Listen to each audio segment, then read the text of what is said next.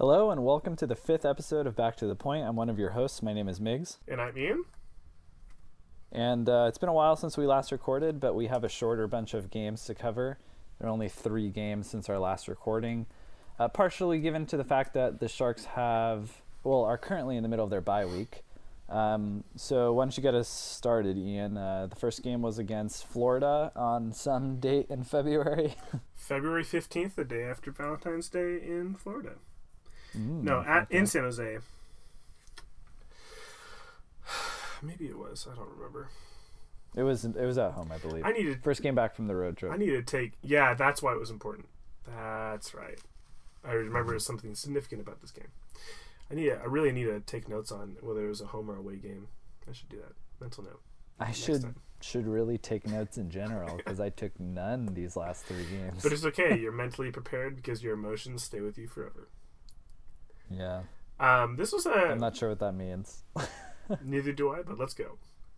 You mean my emotions of frustration given the multitude of losses recently? I think that's true. Yeah. Which is slightly appeased by the fact that we somehow got points in a lot of those games. Yeah, that's a good lead-in. So the first game we're covering is Florida. This is the first game home, as we've kind of mused already, from that road trip that the Sharks had. It was a 4-game road trip, I think, against some East Coast teams. It was kind of like against middle-of-the-pack East Coast teams. And I think I took this game for granted. If you look at the East Coast...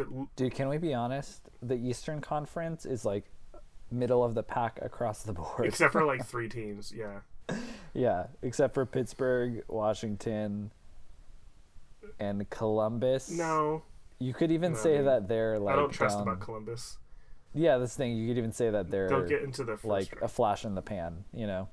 Yeah, they'll get into the first round of the playoffs maybe, and I don't think they'll go much further. Maybe second, but they're still young and they need some stuff going on. But I think... So, going to this game, like, literally every single team in the Eastern Conference, like... sort of has a chance to like make it into the playoffs, except for Detroit. And then there's like one other team. The irony. Yeah, I know, right? It's so sad. And then there's like one other team who's like maybe in there. And so I have a friend from school, and she is a diehard Red Wings fan. Oh, poor her. So I like to poke fun at her about how they have made the playoffs her whole life, and now they're not going to, probably. Yeah. She still holds on to hope, and I try not to be too severe, but it's fun to mess around with her. Yeah, they are all but mathematically eliminated. Yeah. But, you know, the Red Wings, you can't hate on them too much. You got to respect that organization and everything. Mm-hmm. And they honestly had such a great run. 25 straight years in the playoffs. Yeah, I hope they somehow get in. You know, that'd be just fun to see. Keep it alive. I really don't care about the Eastern Conference. Yeah, I was about to say, like, I really don't actually care. The fear of the Penguins again. Yeah. And I know the Capitals are really good, but I know we play really well against the Capitals for the past several years. So I'm not. I don't know. I don't think I'm scared of any team in the NHL. And this is such jumping the gun because this is assuming going to the Stanley Cup final again. If we were to get that far, I would like. Ideal scenario, like Montreal like makes it to the Stanley Cup final and then just falls apart. And Carey Price has another meltdown. He just doesn't do that though. We just steamroll them. Carey Price doesn't break down. Dude, he's had a major meltdown these past few weeks, and he's only recently started to pick it up again. Oh wow. I'm surprised they like let him play through that. They like protect him like no other. He made this ridiculous save the other day. They were playing New York. I think it was last night or the night before. Literally, like, seconds left in overtime. It was like a cross-ice feed for, like, he didn't quite one-time it, but he had a ton of open net. Carey Price, like, dives across Oh, and then makes a save, and then overtime just runs out, and then they win in the shootout or something. Or I don't know who won that game, but he got that was crazy. Anyway, see, it's fun to talk about the rest of the league sometimes. if you know what's going on. Hey. And we've totally tangented from this Florida. So the reason game. why I started that line of thought is because the entire Eastern Conference more or less has the chance to make the playoffs. Yeah. Which is not necessarily the case. There's definitely different like levels of groupings of points where it's like attainable or not in the Western Conference, and there's some separation. In the Eastern Conference, like Detroit almost mathematically can't make it, but there's so many teams that are just kind of close that going into this Florida game, they're right on the bubble. Mm-hmm. And they're like the game that we played them and the next like 3 or 4 games after that, it was more or less like if we lose these games, we will sell at the trade deadline and not commit to making the playoffs this year, or we will buy at the trade deadline and commit to making the playoffs this year. And anytime we play an Eastern Conference team, they just literally like cannot play. I was gonna say like play soft, but then no one in the NHL does that. They have more pressure than I think some teams in the West do. And I think it showed in this game. I think it was 6 minutes into the game, and there was already 3 goals. And then, like, just 2 or 3 minutes later, there was a total of 4 goals. Mm-hmm. And it was just, like, it was crazy. And it was really fun to watch. But I also don't like games like that, because then it's, like, really open in the beginning, especially when they all are clumped really fast together, where all the goals get scored really close together. And then the rest of the game is like hardcore defense shutdown, and it's like, well, I don't know what's gonna happen. But I believe I tuned in briefly to this game after the Panthers scored their second goal, and then I saw them get another quick one after that, and I was like, oh shoot, they're down 3-1 now.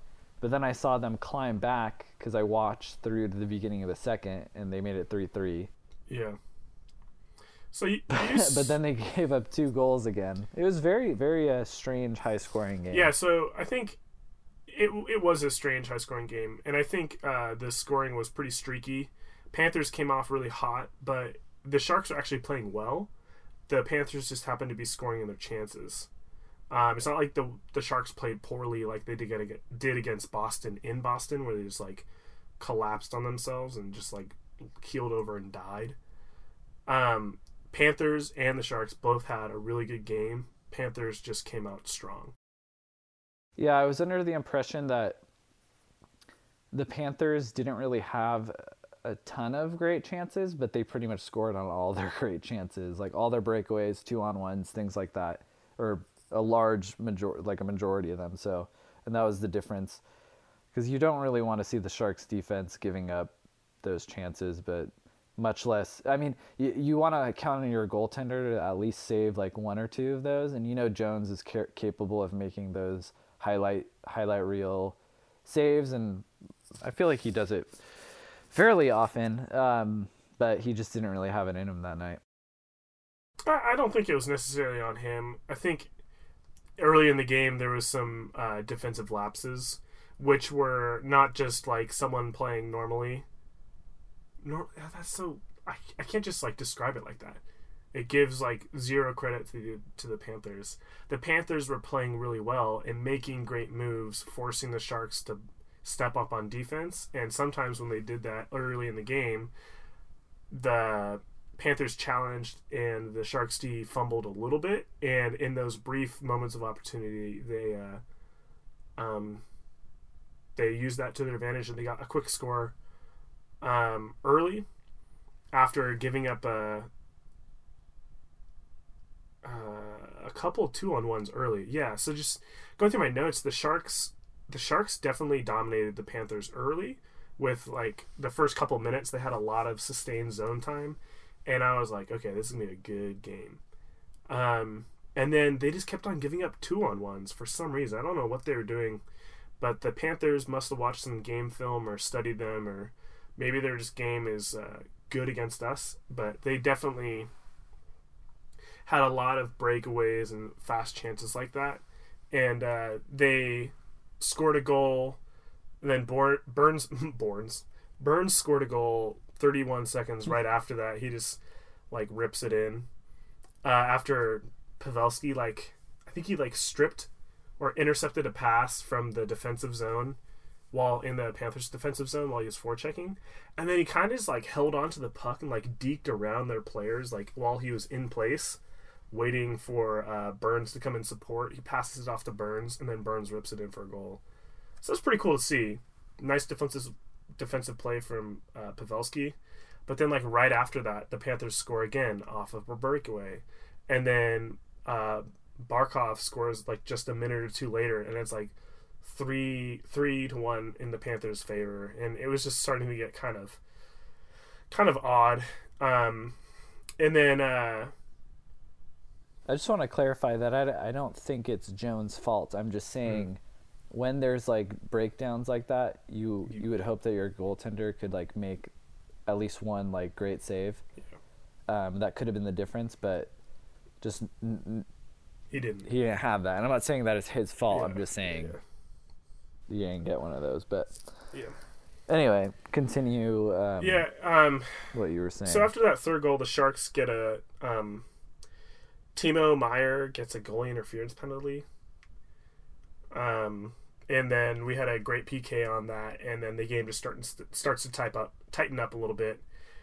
And then Burns again pulls a pass, rimming off the boards onto the point from the right side, walks it in along the blue line towards the middle of the slot, shoots a low wrister in, deflects off of Thornton's stick, and then back like between Thornton and Joel Ward off of Joel Ward's stick, and then back into the goal. And then they score, so it was like a double deflection, a deflection off a deflection, which is pretty crazy. Yeah, I thought that was Joe Thornton's goal initially. Yeah, but, like just because it was harder to see the touch by Ward. Yeah, but it adds to Thornton's assist number towards 1,000. So that was cool. Yeah, so it was great, and then it became 2-3, and the game had tightened up a little bit, so I was pretty happy about that. Vlasic gets a shot off. He actually scores, and it deflects off the defenseman, and it gets 3-3. So I was pretty happy about that. And that was in the second period. And Demers takes down Pavs in the penalty shot. He doesn't take him down, but he like hugs him from behind over Pavs' body. And Demers he missed him. I know, he was just so excited to see him again. Former Shark. Demers is, and so that earns Pavs a penalty shot, and Pavs didn't score on the penalty shot, which always feels like we're gonna score, but it's only like a 30% chance in the career. I think it's basically the shooting percentage of a shootout. So it's like a 1 in 3 chance. He didn't score. Too bad. And then the game kind of continues in the third period. Not too much notes. It was back and forth, but it was a tighter game, and it wasn't quite as open. Bukestad scores for the Panthers, gives them the lead. And then Jágr gets his 1900th point, which is just insane, on his 45th birthday, which is also insane. So I don't know which one is more... I mean, 1900 is more insane. But I think he's in like a rarefied... Well, let's not discount the fact that he's a 45-year-old and still... Yeah, with his age, he's in a rarefied air. He's way up in the stratosphere with that. I think he said something like he wants to play till he's 50. And at that point, it's like, I think Gordie Howe was the oldest player at like 52.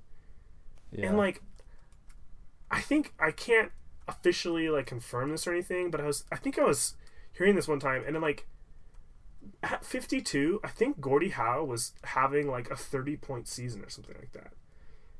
At like 52, like that's like serviceable, you know? Like just imagine all of the man at that age, like you've played in the NHL for like 30 years. That's just like ridiculous. Like when you get to like age 33, depending on how like elite of a player you are, like that's like where you start considering retirement. It's like, are you a borderline player? Yeah, well, you probably won't make it to 35. Are you like a pretty average player? Yeah, you'll probably make it to 35. And then it's like you can get to, like the Thorntons and the Marlows where, they're like elite players. They're 37. They might play for another year or two. Thornton maybe a little bit longer. Don't know about Marlowe. His game is still a lot of speed, so it depends on how his legs hold up, but he has just the ability to do that too.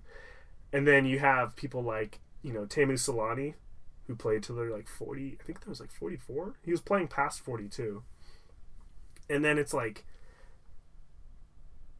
Yager, he's 45, and he's still putting up like a lot of points. And then you have like Gordie Howe, 52. It's like, oh my gosh, like that's insane.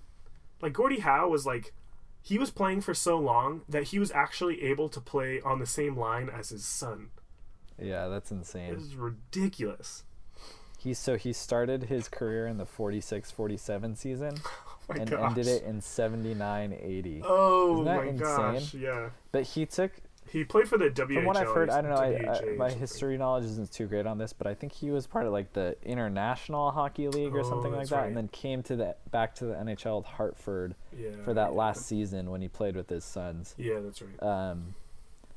So, because on the NHL stats page, it like ends with Detroit stats at the 70-71 season, and the next NHL team stat is Hartford in 1979-1980. Yeah, that's right.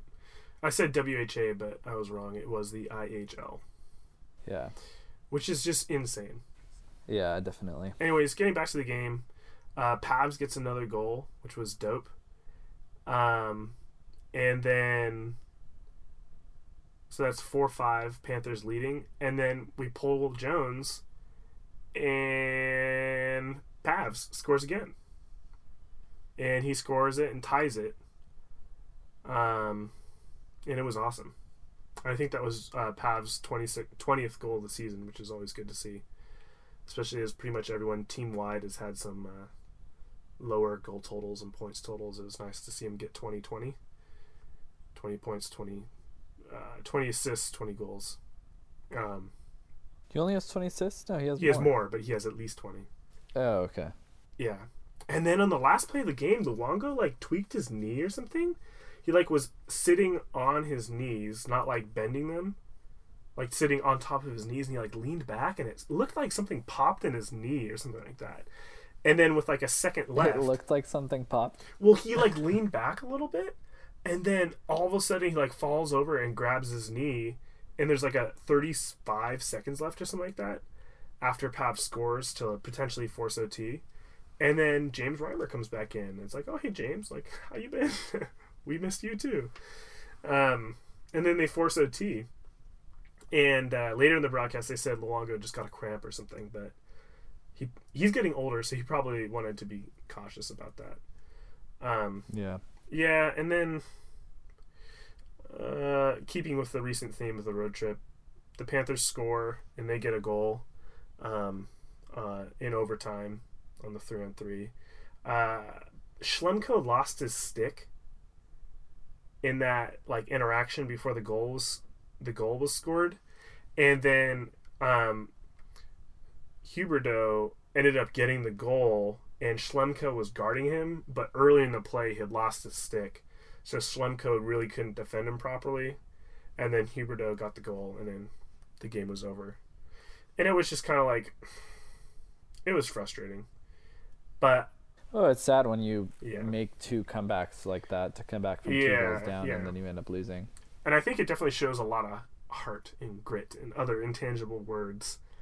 But like, the game quickly became 3-1, and they stopped it from getting worse when the Panthers looked like they could go for a lot more. And they came back and tied it, and then the Panthers got another league, and they came back and tied it, and then they continued and tied it 5-5 with like just seconds left on the game, under a minute. And yeah, it was good to see it after the play on the road trip, where again we got another overtime loss, but again we got a point. Like I'll say over and over again, if we're gonna get the playoffs and get that first position, we need to pick up points no matter what, all the time. So I was really happy that we got points, albeit one. It was good to see that they came back and gamed really hard for the whole game.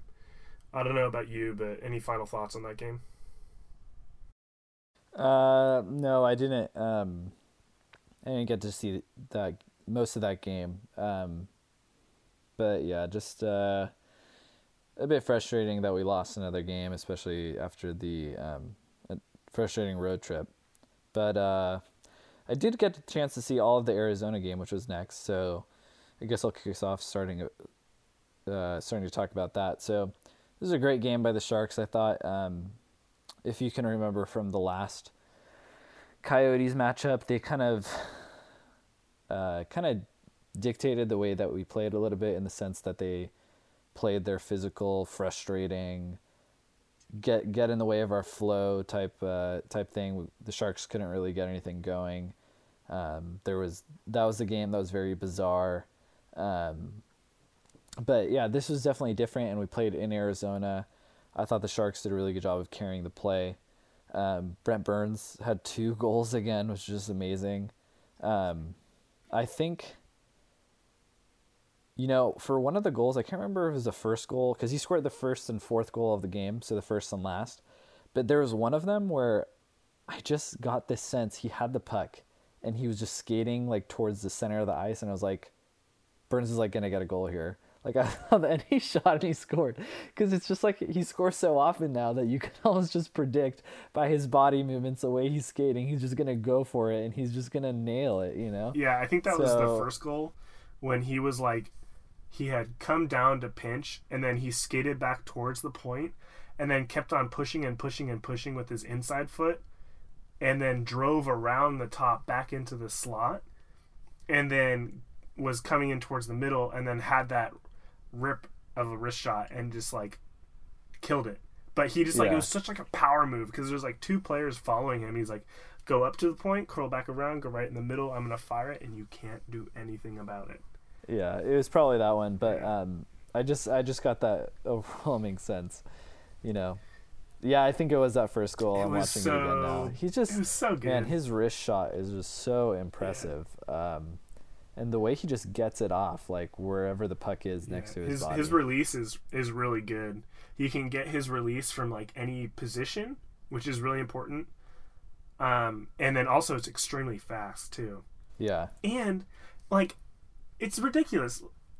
Okay, disclaimer: we talk about Burns a lot, yes, but he's also having a season. Why not? Exactly. Why wouldn't we talk about? He's Burns having a season that's like that's potentially rivaling Bobby Orr. He's like potentially the greatest defenseman since Bobby Orr this season, which is like unheard of.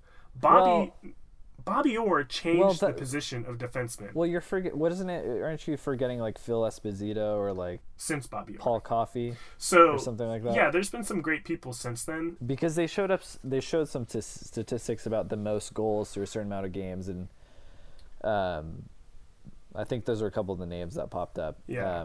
But that's kind of more in the last 30, 40 years. Yeah. So Bobby Orr is the more prolific name to be compared to, because he led the league in scoring, which is possible for Burns. While the other 2 names you named were great players, they didn't lead the league in scoring. They had a dang ton of goals, though. Yeah. So just, we'll stop talking about him. No, we won't. But like... No, we're not going to stop talking about Burns. I mean, it's just insane. He's so good. We're going to savor the this moment. Delicious season by Brent Burns, who is pretty much a lock to win the Norris Trophy, barring major injury or incredulous goal, assist, just point drought. Yeah. Even if he did, I think other players would have to score at a point per game place to beat him in points right now, just given how far back they are. Yeah. So, I mean, it's pretty assured. It would be awesome if you won the scoring race, but Connor McDavid and Crosby are just so good at putting up points. Dude, Connor McDavid is so good. Crosby is like elite, right? Connor McDavid comes in. I think was he a rookie last year? But he got injured for part of the time, right? Or something like that. Uh-huh. But this is like his first full year where he's really like laying it in, and he's leading Crosby, and it's just like, oh my Gosh, he's so good. Yeah. So, I mean, Dude, just the fact that... I'm just looking at Paul Coffey's stats, though. Mm-hmm. Get this. In 1985 and 1986, he had 48 goals and 90 assists as a defenseman. Gosh. And he had another 40-goal season, 86 points, 86 assists 2 years before that. The year between 37 goals, 84 assists. These are insane numbers. Yeah. I mean, they scored more back then. That's true. That must be accounted for, but even wow. like percentage-wise and like normalized wow. for like the only league-wide reason scoring. he probably didn't win league title for scoring because Wayne Gretzky was on his team, right? Yeah. And they were playing at the same time. Yeah. Oh man, that's nuts. Oh my gosh. Did you say Paul Coffey and Wayne Gretzky were in the same team? Maybe they were. Maybe yes, they were. They were on Edmonton at the same time. Oh, okay. I always remember Paul Coffey playing for Pittsburgh. And I just made a major hockey gaffe. I said Phil Esposito earlier. Yeah, but I was Phil like... Esposito was a center. I was like, not pretty a defenseman. sure he's not a defenseman. I don't know why that name got in my mind. I think it's because, like, these kind of before my time you mentioned players, I can, like, mix them up sometimes, and I'm not super familiar with them. You mentioned Phil Esposito, and I was like, I know he was really good, but I don't actually know what position he played, so I can't You're like, correct huh? him. What does he mean? Huh? Yeah. Listeners, we're not perfect. And we know a lot about the Sharks. We're not. And even then, we and don't to be really honest, know a lot. I'm fairly young. It's just been a passionate fandom in my young fandom. But it's what, 6-7 years now since I went to that first game with you at the Shark Tank. If you'd love to hear how we became fans, we have it on our website at the About Me page. It's some good stuff. Right. So let's talk more about Burns. Yep. Just the rest of the podcast. Yep. Definitely. You know what? I'm kidding. Let me finish. What's that? You know what bothered me about this game? What? Arizona's throwback jerseys. Dude, I like those jerseys. I cannot make out like the abstract Picasso hockey wolf mask thing, coyote mask. It just like, I look at it and I'm like, is this a profile where you see his face, or is it like looking straight on and only half of his face is covered by the mask? It's so Picasso like. It's like screams 90s. It's interesting. It's unique. I like it. I think it's fun. It's one of those throwback like 90 jerseys that it's so 90s. Just remind you of our childhood. Yeah. And just the style then. I was telling my fiance when we were watching the game, I was like, the colors that they used in the 90s were just like the straight color, you know? They weren't like too bright like they might have been in the 80s, and they weren't there's no like muted earthy tones like you see now. It was just like, this is purple and this is blue and this is yellow. It's like when you go and like paint on your computer. It's just like those straight color palette pictures. It's just like, let's just use those colors, right? I swear. So I really like those 90s. I really like the Sharks original jerseys. The Ducks. The Ducks as bad as it is, awesome. I think the Ducks original jerseys are some of the most beautiful jerseys. Yeah. I was about to say, I'm so scheme. happy that the Sharks didn't get like, you know, like the teal and then the purple that always got put together like 90s like snow jackets. Yeah. I was like, I'm so thankful that the Sharks original jerseys like weren't some like combination of that. Dude, I have to say, when I was a kid in the 90s, we had some inline skates, and I remember there was a pair that were like teal, like, or seafoam green, and there was a pair that was like purple. So classic. Like exactly what you're saying, that purple and like teal or blue color. You could not escape that color pattern. Yeah, it was so funny. But yeah, I guess the Coyotes jerseys I don't like as much as the Sharks and Ducks jerseys from back then, but I think they're cool throwback. They have a interesting design to them. Anyway, though, back to the game. Carlson scores a goal towards the end of the first period to make it 2-0. Michael Haley gets his first goal in like 40-something games. Dude, first goal of the season to make it 3-0. What's that? He was the only player without a goal. That, except for like Marcus Sorensen, or like if you took some like reasonable sample size of games, like something like 10 or 15, he was the only player without a goal, like on the regular roster of players. And so, good job, Michael Haley. He kills it every game. And as a fourth line player, he is real good. He does his job really well. I will say the fourth line was really killing it this game. They were just. Oh yeah, I think they were like the best line that game. They easily were. Carlson had like a 3-point night. He assisted on Burns' first goal, and he got the second goal, and then he assisted on Haley's goal. So Melker's best game ever, maybe. I think that's the most points he's gotten in one game. Probably. So it was really cool. So anyway, Michael Haley made it 3-0 at the beginning of the second. The Coyotes get one early in the third. At this point, I started to worry a little bit just because the Sharks have shaken my trust in them slightly lately with the Buffalo loss, which shall not be named again, and the Minnesota loss, which shall not be named again. Believe harder. No, we'll probably talk about them again in our frustration. Believe harder. We're frustrated again, but believe harder. But yeah, they shook my trust a little bit. So at this point, I was like, don't let them get under your skin, and do not give up this lead. But it was nice to see them score in the power play at the end of the game with Burns getting another goal. Yeah. That puts them at 27 goals on the season. Still up there with the league leaders in points among forwards and defensemen, and no other defenseman is even close to him. So that was pretty awesome. Joe Thornton got another assist in this game, which puts him at 990. Put him at 998 or 999 or something like that. 998. Did he get a point in Boston? Well, we only scored once, and no. Okay. Oh. So no. Yeah, that's I think he's at 998 or 99. It's 999. So it would have been nice to see him get 1,000 against Boston, but we couldn't score that game. So I put it right on my sheet. Thornton gets assist 998. Burns get another one, like you said. This game was great. I really liked how we just super utterly dominated this game with like legit play and like Sharks hockey instead of punching in the face or cheap plays and bad penalties like it was last game. So I just really appreciated that the Sharks just like super dominated. And yeah, they just played like hard Sharks coffee. They played hard Sharks coffee. Dude, we gotta make that coffee.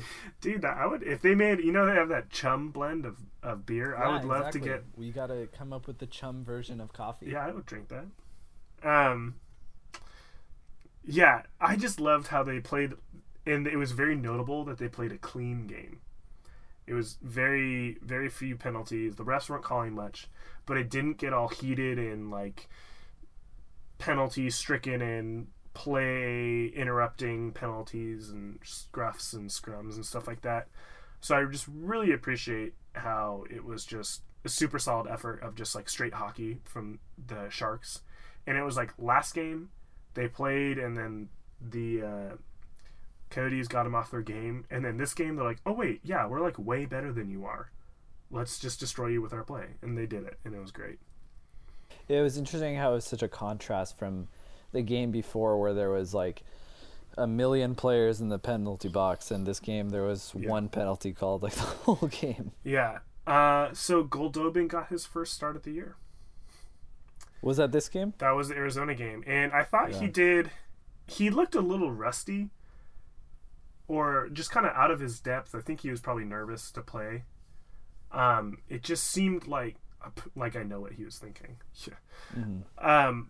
In his play, it seemed like his passes were like a little bit off, or he would. I remember specifically remember a couple like east-west passes in the neutral zone or the breakout, where he just like didn't have crisp tape-to-tape passes, or kind of just like fumbled it a little bit. When it's just like, if you were playing regularly with these teammates, you would be able to get that down. And I mean, he knows how to do that too, right? He's a really good player.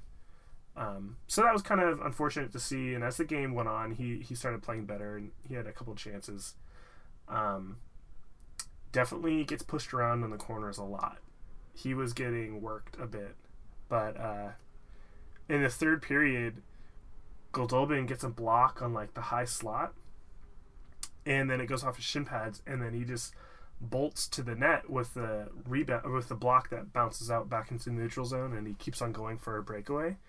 and he's like really close, and instead of taking a shot, he dumps a between the legs pass, and then unselfishly gives it to Paul Martin. And Oh, I remember that. and The I was little just drop like, pass. yeah, I was like, dude, you Yeah. probably want to score so badly, because like any goals you get while you're on the roster up at the big club, that's gonna help you stay there, right?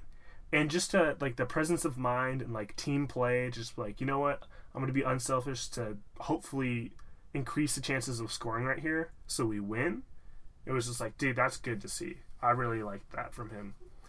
Definitely I need. thought it was an interesting play because Paul Martin wasn't quite ready for it, so it wasn't the best executed, but it was a nice thought, and I think Yeah. if something had worked on it, it would have been great.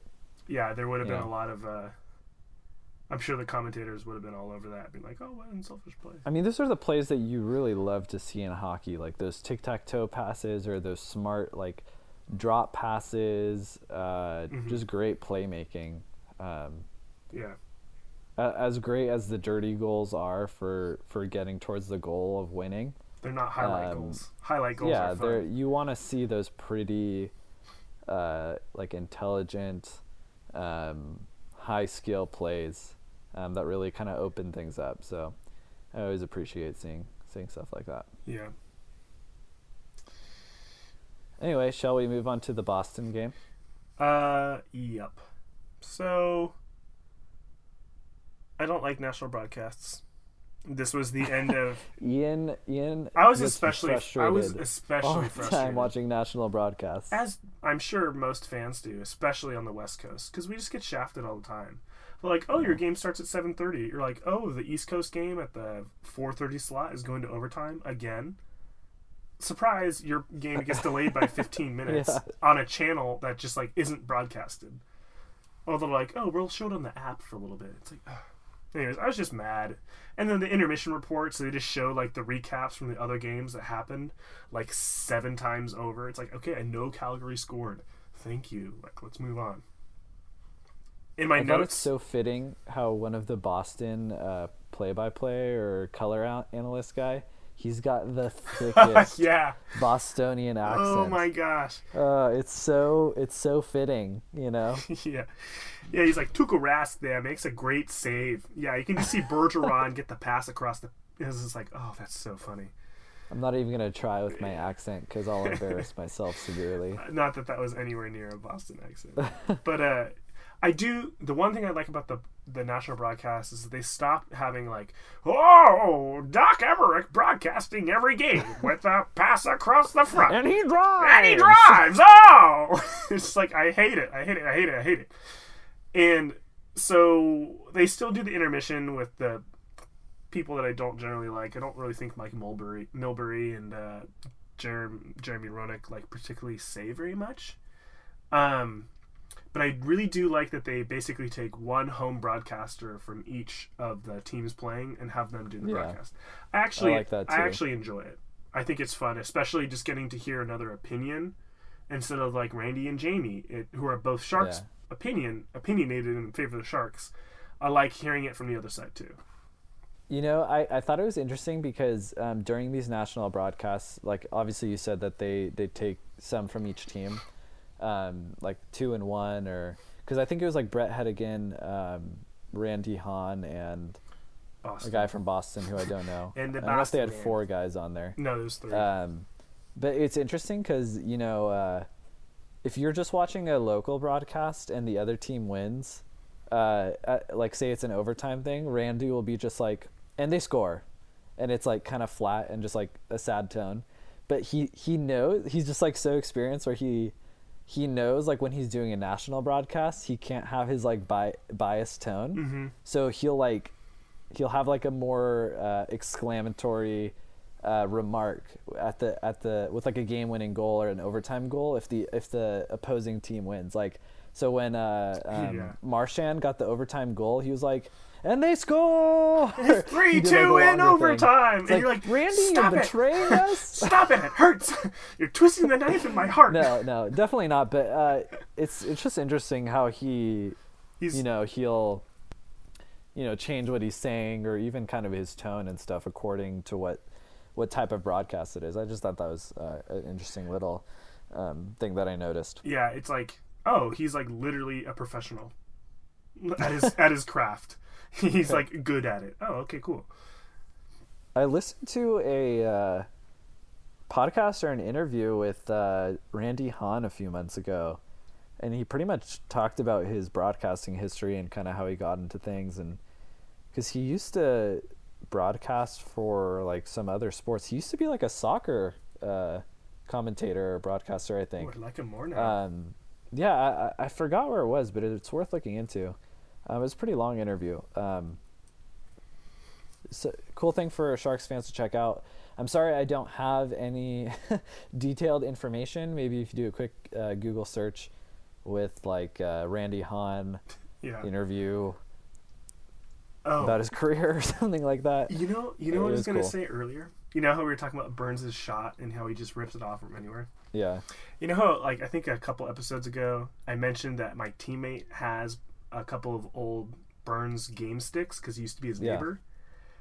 And it just came to me, that player also plays exactly like Burns. Literally from anywhere will just rip off wrist shots, and he has a really good wrist shot. And he'll score from like anywhere. He'll just like enter the zone, wrist shot, and he'll just like rip it in really fast, and he'll score. They were playing some street hockey with their kids, and he was just like, "Listen, do what I do. Listen, and you'll be fine. Rotate your hips 45 degrees. No, that's 44 degrees. Just like, yeah. Be more precise." I thought it was just so funny that like if I had like some special goggles, I could see like Burns' aura, like going from the stick into his arms and like just like taking over and giving him little like Burns brain cells. Anyways, I thought it was pretty funny that even though he uses his stick, he plays the exact same way. To a lesser degree. I want to play like Burns. Dude, I know, that's a compliment. If I was okay. He's one of the better players on their team. If you're a young kid like in America or Canada or whatever, and you're like a big NHL fan, and there's like if there's a player you want to like model your game after, don't you think a lot of young kids will be like, I want to be like Brent Burns? Dude, yeah. Like the way he plays, how dynamic and just how intense he is it's like if I were a kid, I'd be like, yeah, I want to be like him, you know? And then he's got a fun beard, which I'm sure people like as well. Yeah. And yeah, but that's why toothless smile. That's another reason why his contract is so great, because he's this enormous marketing opportunity, and you're starting to see that more and more, like around the league. Mm-hmm. Burns is mentioned more nationally. Still get him for $8 million for 8 years. I love it. But this was a stupid game that was on a stupid national broadcast. Back to the sobering game. Yeah. Which ended up being a Bruins 2-1 overtime win. Really tight game. Bruins pretty much controlled the first period after they scored their goal. And then it just, I don't know. Dude, you're like always like this in Sharks losses. When you're talking about them, you're like, man, dude, I just, this game was just, no. Because I get, it's just frustrating watching. You're just there. It's good. It shows your heart and your emotion. It makes I care. Yeah, I care about the Sharks.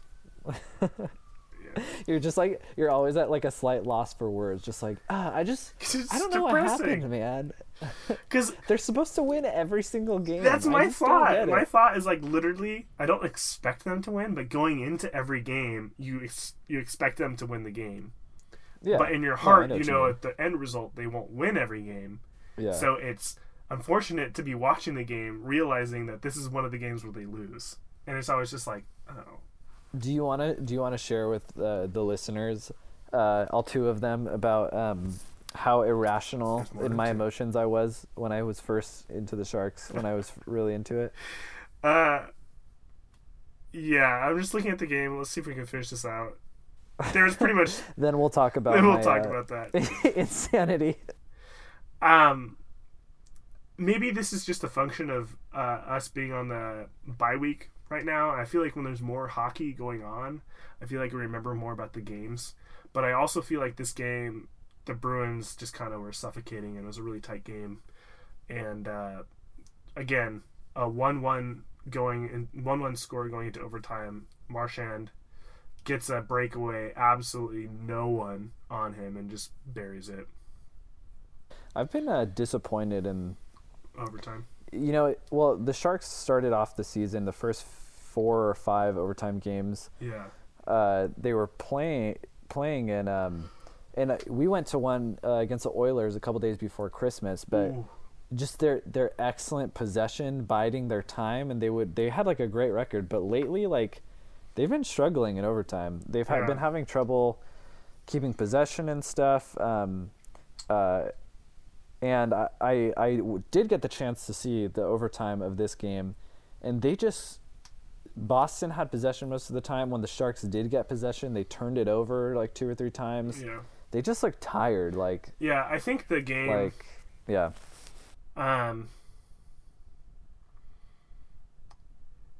Yeah, so the goal that like it was a 1-0 game for Boston for a large portion of the game, and in the second period, Burns takes a shot that deflects off someone and then happens to land on Marlowe's stick when he's like off 45 degrees on the blocker side, completely open. He just like taps it in.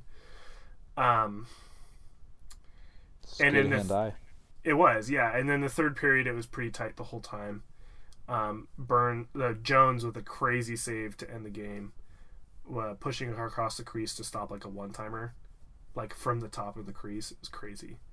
But I think the Bruins controlling overtime was a function of them controlling the game. I think the Sharks played better, but not enough to win control of the game. And I feel like the Sharks, whoever starts with a lot of the possession in overtime, often, like whoever gets that first face-off or two in overtime, or mostly it's just one, they maintain possession for most of overtime, is what I feel. Is that correct? I don't know. But that's what I feel. And in the past couple of overtime losses, they've been on unfortunate errors. Like I remember, like this last one, Marchand, like, I think he just like gets a break or like sees the open puck or like strips it in the neutral zone, and it's completely open breakaway. And then the one before, like Burns like whiffed on a pass, and like that happens on 5-on-5, but there's more people in play to make sure that you don't necessarily get punished for those all the time. And in overtime, a couple of times it's been like neutral zone slip ups, that have really cost us. And so they were getting caught up in the neutral zone as if they were like, as if there wasn't a ton of open ice, Yeah, and like sometimes, which when they're on their game, that like won't happen, So they've been a bit off lately. Yeah, sometimes I think they could be smarter in how they're going through the neutral zone. Sometimes it feels like Burns like starts to engage people to try to go one-on-one in the neutral zone, like too low to our blue line. I feel like he should be doing that higher up, so that if it fails, there's more people able to get back. But I think that'll kind of even out as the overtime goes on. I think it's just been some unfortunate bounces that haven't gone our way, with like a whiff or a strip pass or something like that, which obviously is great play by their team to capitalize that or force that. But I think we'll pick it up. And again, we lose, but it was an overtime loss, and we get a point, which feels good. Yeah. So right now the Sharks, coming off we're near the end of their bye 5-day period. I said a week earlier, but that's not quite true. But they sit with 77 points, leading the Pacific Division still. 60 games played. Edmonton is in second with 61 games played and 74 points. And Anaheim is 62 games played with 74 points. So, all said and done, the Oilers and the Ducks both won yesterday, which was Wednesday, February 22nd. But nonetheless, the Sharks still have at least a game in hand on each team, and they're 3 points ahead of both. So it's definitely a good place that they've been in. Hopefully they won't be wanting those extra points they gave up on that road trip in those games against Boston and Florida. But it's in a good position. I'm hoping that when they come back, they'll kind of be energized, refreshed for this final home stretch before the playoffs. Maybe Dell will get some more starts, give Jones some more rest as well. I feel like I think that really was helpful to him last season. Yeah, with Reimer. I feel like he's been getting more starts. I know he played really well in his Arizona start. I think the more starts he's been getting, I feel like the team has been getting a little bit more confident on him. So I think that's going well. I would also like to clarify as we talk about the standings. Last time when I said Winnipeg was in the Pacific Division, I was looking at the wild card, and that was my fault. Sure. I know they're not in the Pacific Division. Thank you, and all the other flubs I had. But So, wild card position for the Western Conference now. Nashville is in the number one wild card spot with 67 points, and Calgary is at 66. The Kings are sitting outside, looking in, with 62 points. What a wonderful thing! They lost tonight, I believe. Moment of praise. Yeah. Suck it, Kings. What are you doing?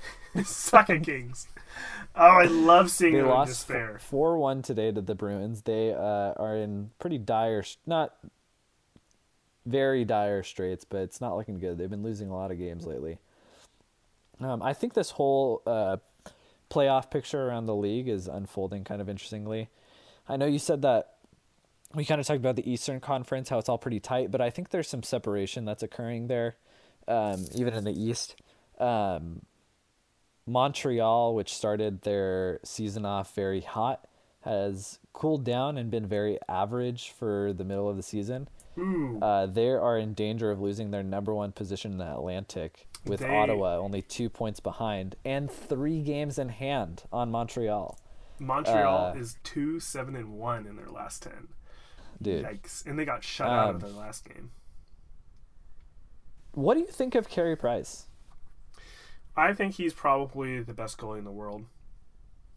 But I can't comment on that because I haven't seen him play enough. I mean, I just think it's interesting. Literally, I just want to say this point, and that's basically the only point I have for him, is he literally is the entire reason why the Montreal Canadiens get so insanely good at the streaks they have or do so well in the playoffs. It's literally the entire team is riding on his back. He is like Atlas carrying the world of Montreal on his shoulders through the NHL, through these games. It's insane. Like you were saying how he had that crazy save, and it's oh, which one?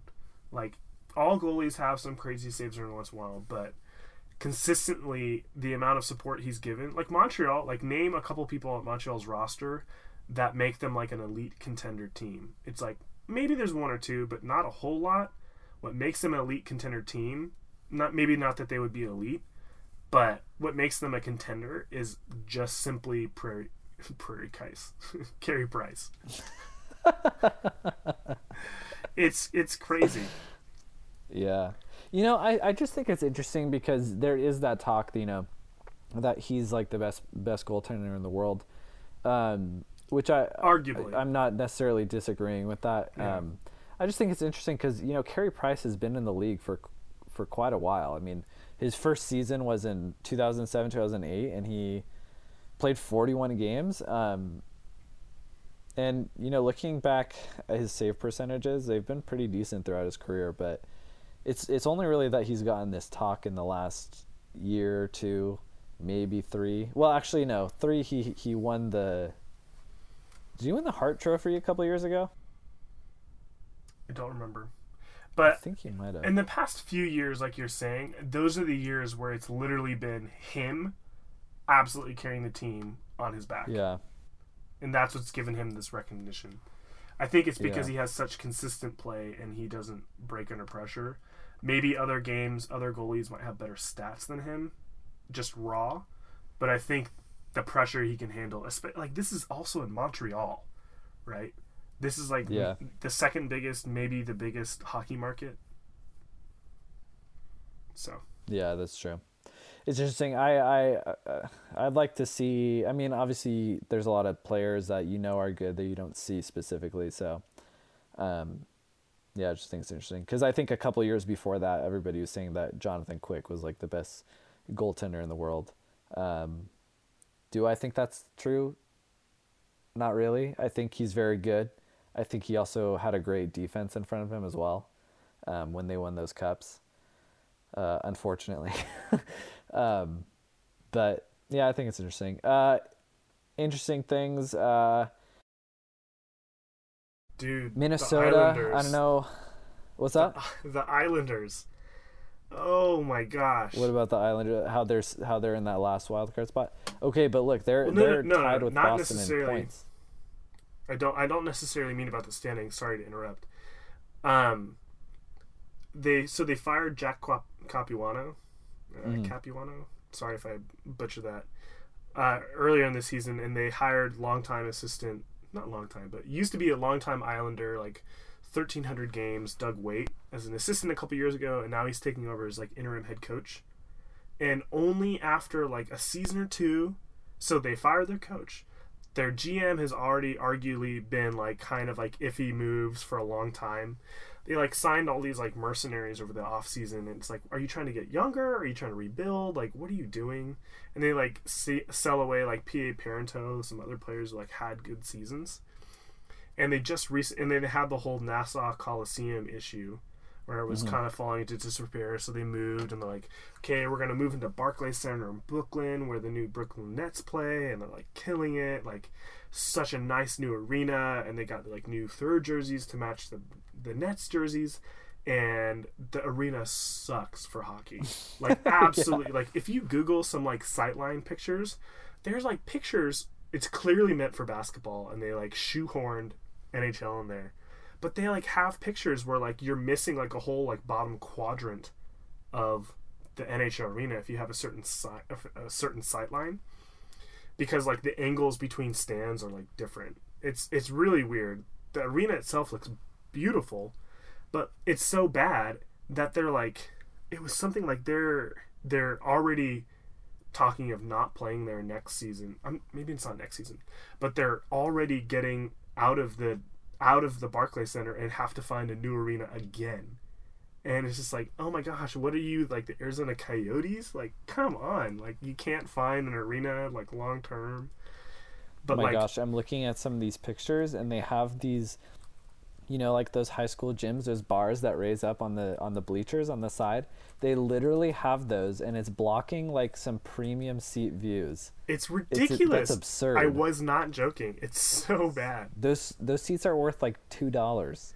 I You know. can't even see. And it's literally like a high school. It's like a high school stadium. Like, Why would they? oh, I'm just So looking at I'm getting ridiculous. like mad. You can't even. So at this picture I'm looking at, maybe I can't include it because of copyright, but like it's exactly like that. It's like the end of your high school bleachers for a basketball Yeah, game where it has those like protective bars yeah, where you can those fold the metal bleachers bars. into the Yeah, wall.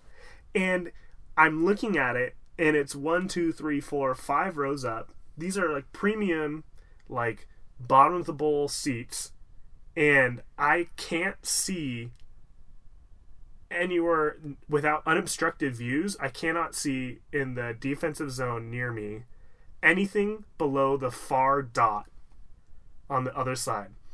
And it's like completely obstructed right now, but you can kind of see through it because of the bars and some of the seats. So like I utterly can't see anything with no one there, with at the near side circle dot, like, and then closer to the right. wall. But like if people were sitting there, like you literally couldn't even see your own half of the ice.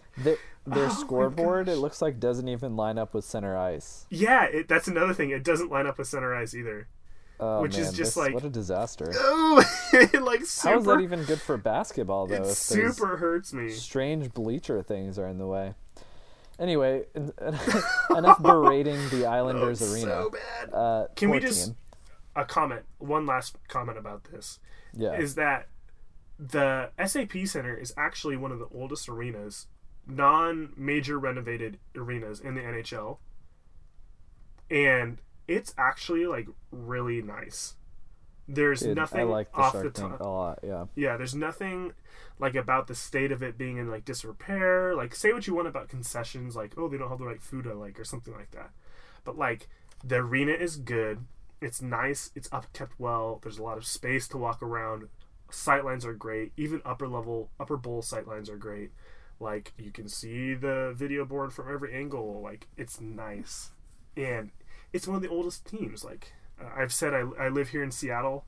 last year for my birthday, the Sharks happened to play the day before my birthday in Vancouver. So we, my wife and I, took a road trip and we went to Rogers Arena, and I was like really excited. I was like, oh, I get to play the Canucks in Canada. Get to see the Sharks play. You don't get to see them very often up here, and it's in Canada. It's gonna be so special. The arena's gonna be so amazing. And it was like, oh, okay, cool. Yeah, I was in downtown Vancouver, but the arena was like really crappy. It was like not very nice. Yeah. And hearing stuff like that, and you see like Barclays Center, like if you just imagine, like every time I hear about a new arena, I always think of it like the new Edmonton Arena, like just absolutely pristine everything. And then it's like, oh no, it could end up like Levi's Stadium, all the crap that goes on there with like the oversized costs and people not liking it as much either. Or it could be like Barclays Center. It's like, whew. I'm glad the Sharks like. There was some talk about that too recently, where there was like low key rumblings about the TV deal was going to force the Sharks maybe like to San relocate. Francisco or something? And then Hasso Plattner did that would everything be so behind the terrible. scenes, didn't like bring it to the media or make a big fuss about it or like a public display. Yeah, He was it like, was "We're so just gonna nice handle when it." they made that announcement that they're gonna like be here for the next like 10 to 20 years at least. Yeah, you were like, they were gonna leave? What? It was like, thank you for keeping it under the wraps, Hasso. I know that was kind of scary. Yeah. Anyway, I guess we should close this up pretty soon, but I just kind of wanted to bring up this last thing about Minnesota. So Minnesota's having a great season, but how many Mercenaries. times have we seen great seasons in isolation over the past few years? Moderate to great seasons. What I'm thinking of Minnesota, and I'm not saying that they're not going to be good for the long haul, but I'm just kind of throwing a little bit of doubt out there, potential doubt, because you remember Colorado a few years ago? They had that stunning season, which was followed by awfulness. When they had that 56 save shutout against us, where Dan Boyle scored the goal on ourselves to win the game at the Pepsi Center or Pepsi Arena. Wait, that was before. That was before. Oh, okay. That's what I thought I'm you were talking referring about to. like 2 or 3 years ago in the Avalanche. They had a great season. There's also Calgary a couple of years ago, how they were doing well and they kept doing well and they ended up making it to the playoffs when the Sharks did not a couple of years ago. What else? Columbus this year's season. Not really. There's even more doubt about them compared to Minnesota just because they've become kind of average after that torrid winning streak. Whatever. Yeah, I don't know. I just kind of thinking about these teams, like how many of these great seasons are anomalies versus like a true representation of a team turning the tide. Dallas is another team that we can consider that had a great season last season and that is back down in the dumps this season. And they have some great talent on that team. Do they have good goaltending? No. All due respect to Antti Niemi, our former goaltender, and Kari Lehtinen, who was better back in the day. Yeah, I just think it's an interesting thing to think about, like how many, what's going to happen next season to some of these teams that are doing well. On the flip side, there's Tampa Bay, who's shown that they've been really good these last 2-3 years, and they're really struggling this year. But that's partly due to injuries, I think. I just think the whole landscape across the NHL with where teams are at is kind of interesting this year. Washington and Pittsburgh continue to be good. The Sharks are still doing really well. The Ducks are doing well. Edmonton has kind of risen up in the ranks with McDavid. Well, so with Edmonton, so I get what you're saying. So with Edmonton, I think in the past like 2 years after they started just like clear house with the front office, they slowly started to get some assets and slowly get better. But it's ridiculous what McDavid they needed has to done with accrue their franchise. a lot more assets because they haven't had any assets in the last decade, right? More of like just outside of just pure like pick assets. I think just like some roster players I think they've been missing. But I think what you've been saying, I think it's an interesting point. I think we're at a crux of traditional powerhouses kind of rotating through, and some of these teams that have been in really long rebuilds slowly starting to pay off. Like you're talking about Columbus, like for a couple of years now. I mean, they're in Ohio, so they don't really have a big hockey market there. But they've been slowly getting a solid team for a really long time, and they've been putting in some hard work. And they've got if you look at their roster, they've got a lot of killer young players, and they've got their goalie that they need, and they've got some good players. And I think you're starting to see them it really pay off for them. However, I think the crazy winning streak they went on really brings higher their ranking for this season than probably they would have achieved if things were going at the normal pace of growth that they were expecting. Like Toronto, their perpetual rebuild is finally starting to catch on again. Like just like last season, they had the first overall pick, right? And they picked Austin Matthews. Or did they have the first overall, second overall, third overall? Dude, you have to know this in the hockey. They had the first world.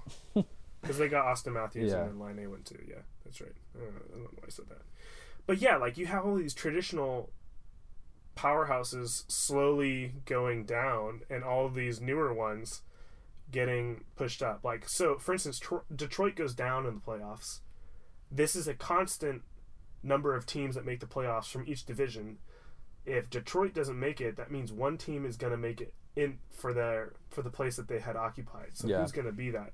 And at a time like this, that's a team like Columbus. You know, Boston slips. Previously, in the past couple of years, Florida's been on the bubble. You know, Tampa Bay is having a crazy year where they just like absolutely sucked after, you know, making really deep playoff runs. And that's why you see teams like Ottawa and Toronto and Columbus, who have been really kind of bubble playoff teams, kind of in some playoff spots where they really look like they're going to make it.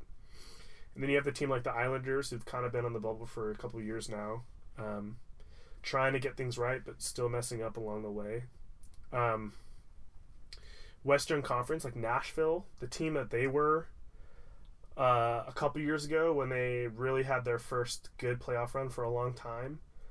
They're very different now. They've got a lot of young scoring talent. They've made some big moves. They traded away Seth Jones. They traded away Shea Weber. They got some good talent in return for that. You're starting to see their GM really do some good things there. So props to David Poile there. David Poile. And then you mentioned Minnesota. I know we harp on Minnesota a lot. I don't necessarily think that they are... they've kind of been doing the same thing for a while. Except for they're Minnesota, so they've got like literally like every American hockey player just happens to be from Minnesota. And on the Bruins broadcast, what was really bothering me, the Bruins national broadcast game, literally like every single time there was some opportunity, the broadcasters said this player is from Minnesota, or he's a good old Minnesota boy who played hockey, or like look at Paul Martin, he played for Minnesota. Oh, that guy's a Golden Gopher too. Like this guy played at some high school in Minnesota. And it was like the national broadcast day was like Hockey Day in America. Yeah. And they were absolutely going out of their way and making these ridiculous like jumps in logic to like connect people to playing in Minnesota. And it was like, I don't know what it is about Minnesota that you guys like have to say that every player comes from Minnesota somehow playing on this team. They're like naming people like other teams that like played for Minnesota. It's just like, calm down, guys. Like, we get it. It was so weird. Yeah. But I think to me it feels like they're just a team of mercenaries. I don't know why that is. I'm gonna look at their roster, but I've heard you say that a lot recently. Yeah. Yeah, I think that's kind of the doubt that we have with them, right? Is that they're just like, oh, they're not classically doing well. Well, that's kind of what they've been for the past few years, and yeah, I feel like they've been eliminated by Chicago a couple times recently. Yeah, they've definitely run into a buzzsaw a couple times like that. But you look at their core, and like they have some good players, but is their core as good as some other cores around the league? Yeah, maybe talent-wise in some ways, but they haven't had as much playoff success with their players, you know. Yeah, like you look at Ryan Suter and Zach Parise.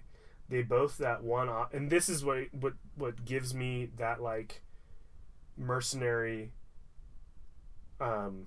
perception of them. Ryan Suter, Zach Parise in the same offseason signed $108 million contracts for the teams. They get like matching contracts and become the captain and assistant captain. Guess how many points Zach Parise has this season? Points. Yeah, because you're looking at it. No, dude, I literally was not looking great job. at it. Was I literally right? Literally 28. Wow, he left. Can I get a round of applause from you? Thank you, because I literally just guessed that. He left New Jersey after making it all the way to Stanley Cup final. Him and Ilya Kovalchuk. Kovalchuk went to the KHL, which was sad because I really liked him as a player. They left New Jersey after they made it to the Stanley Cup final with Peter DeBoer. Woo. And Parise had like a 40. It was like a 40 or like a 50 goal season, and like killed it. And then immediately he leaves in the summer, and he has not been that same player ever since. And he never really was that like 40 or 50 goal player. But he signed this enormous contract as if that was what he was doing. And same with Ryan Suter. Like he's a defenseman, so I can't really claim points are the thing that drives him because he's definitely more of a shutdown guy. But when you have a $108 million contract, you're gonna have to put up some points. And like Jason Pominville, that's another huge name that they signed. And they've signed some of these like really big names that haven't really worked out for them. And it seems like for a couple of years, this kind of like filled in like all the big UFA market names onto their roster, which is what makes me feel like they are that team of mercenaries. And like you're saying, like you look at the roster, like dang, like they got some good players, and they got some good young players too. Like Charlie Coyle has been doing absolutely great, and he's who we had to give up to get Burns. I mean, that worked out well for us, but like they didn't have Eric Stahl on their team only until recently. Like he was off rotting in Carolina for a while, just like not really doing anything because their team was so bad. But like I think it's finally paying off for them in a way. I don't necessarily think that they're bad and that it's like an aberration that they're doing well this season. But let me ask you this. I understand why they're doing well, but couldn't you see them going right back to doing like average next season if they're such a similar team to what they have been? I think they've really... Like Eric Stahl has kind of had a resurgence this year. What if he drops off again? Like... Yeah. Like I could easily see them being kind of average again next season, you know? Mm-hmm. Based on what we've seen as same thing with Columbus, even more so with Columbus maybe, unless they kind of upgraded based on their new talent that they found. It's hard to make these predictions, but my point was that I think we've seen these kind of fevered seasons sometimes by some teams lately, and I think it could happen again. We'll see. Yeah, I think historically for the past few years, Minnesota has done really well in the regular season. But just going back to that UFA stuff that I was saying, like, they're going to be doing worse and worse.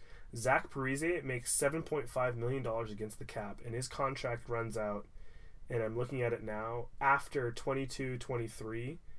It ends in 24-25. And if he's putting long. up... It's so long. I remember when him and Suter signed those contracts that same summer. And it was like, wow, that's so much money, and they were putting like so many eggs in those baskets, you know. Yeah, and they were, it was just cap circumvention right there. And you look at this, and he put up 56 points, 38 points that year he signed that deal. He played 48 games, so it wasn't a full season. And then it was 56 points, and then it was 62, and then 53, and then 28. And it looks like he's missed a couple games this season, but he's not going to put up 50 points this season unless he has like a point per game pace. And he's on the wrong side of 31 right now, right? He's 32, and you have him for 32, 33, 34, 35, 36, 37, 38, 39, 40 till he's 40 or something like that, 39 or 40. They've screwed themselves. Yeah, why would you sign a player? Yeah, so he I mean, maybe we'll be saying this about Burns. if he's like great, but was Zach Parise like Zach Parise was really good, but was he like Yeah, he wasn't. He wasn't great, ever. great? You know? He wasn't ever like that. He came to the Devils and he had 3 seasons. He came to the Devils and he had a 31 goal season, a 32 goal season, a 45 goal season, and a 38 goal season. Right? Definitely trending in the right way. He's basically a 30 goal scorer. Had 2 down years in a row where he's 20, 25, and 14 goals this season. And then there's also that lockout shortened season in 2013, I think. But yeah, like they've utterly like handicapped themselves with these like terrible UFA deals. And you know, maybe we'll be saying the same thing about Burns when he's 39, but he earned it, right? Yeah. He definitely earned it. Like Zach Parise did not earn himself like a 10-year, $100 million contract for $7.5 million a year. Like maybe he earned it for like $5 million. Like that's kind of like the points he's putting up are kind of like couture numbers, like a $5-6 million player, but not a long-term 10-year contract or 11 or whatever it was. Like they're gonna really, no one's gonna buy that contract. They can't trade Parise. He also has a no movement clause. And at $7.5 million, like they're stuck with him, and you better hope that he starts playing better, or they're gonna be handcuffed to that guy like it's like a cannonball in the ocean, just drowning. And like same with Ryan Suter. Like he's a defenseman, so he'll age differently, but he's got that same deal, the same amount of money. Like that's really gonna hurt them. And Jason Pominville too. He signed through the 2018-2019 season, and he makes 5.6, and he has not been producing the way they wanted either. Yeah. And I think that's really what's kind of driving all this, is that they sign these players and they haven't really been living up to what they asked for. Yeah. Anyway, interesting things around the league. Good discussion tonight. Hopefully we can get another podcast in the next week and a half or so. Any other last thoughts before we close? 2 thoughts. Okay. Finishing up this UFA discussion, aren't you glad that Doug Wilson is generally kind of smart and doesn't sacrifice ourselves in the UFA market? Yeah, definitely. Like people say, like, oh, Mikhail Bodker was a bad deal. Or like, potentially Joel Ward and Paul Martin have the ability to be bad deals because they're older and they were a little longer than we thought. But they're not these like ultra mega. But listen, that was worth it. Contracts. Where did we go last spring? Mm-hmm. The Stanley Cup final. Yeah. That's automatically worth it. Justified. You can't argue with that decision, right? Yeah, I mean, I agree those with you. decisions. Yeah. But I'm just saying, like the level, the magnitude at which he makes these like maybe deals you would call bad. It's like, oh, maybe an extra year for 2 to 3 or 3 to 4 for a Joel Ward or Paul Martin is not the same as like a 10-year contract for $100 million for some guy. Yeah. He's had a couple stinkers here and there, like Adam Burrish. Yeah.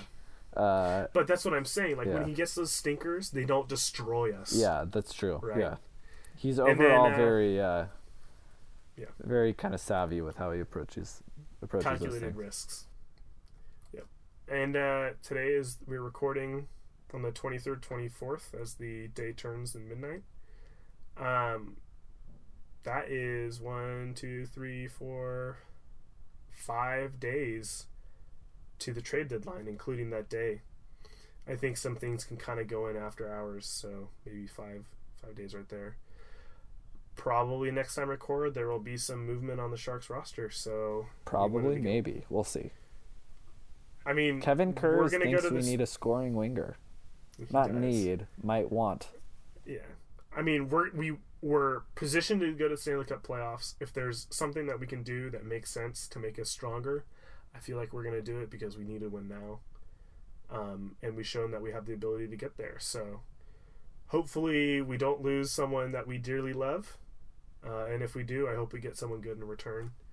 But we wanted to get a recording out before there was possibly too much to talk about. So yeah, we will see you next time. See you next time.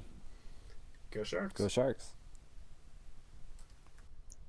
Be sure to subscribe to our podcast on iTunes, Google Play, or whatever podcast platform you prefer, or you can listen online at www.backtothepointpodcast.com.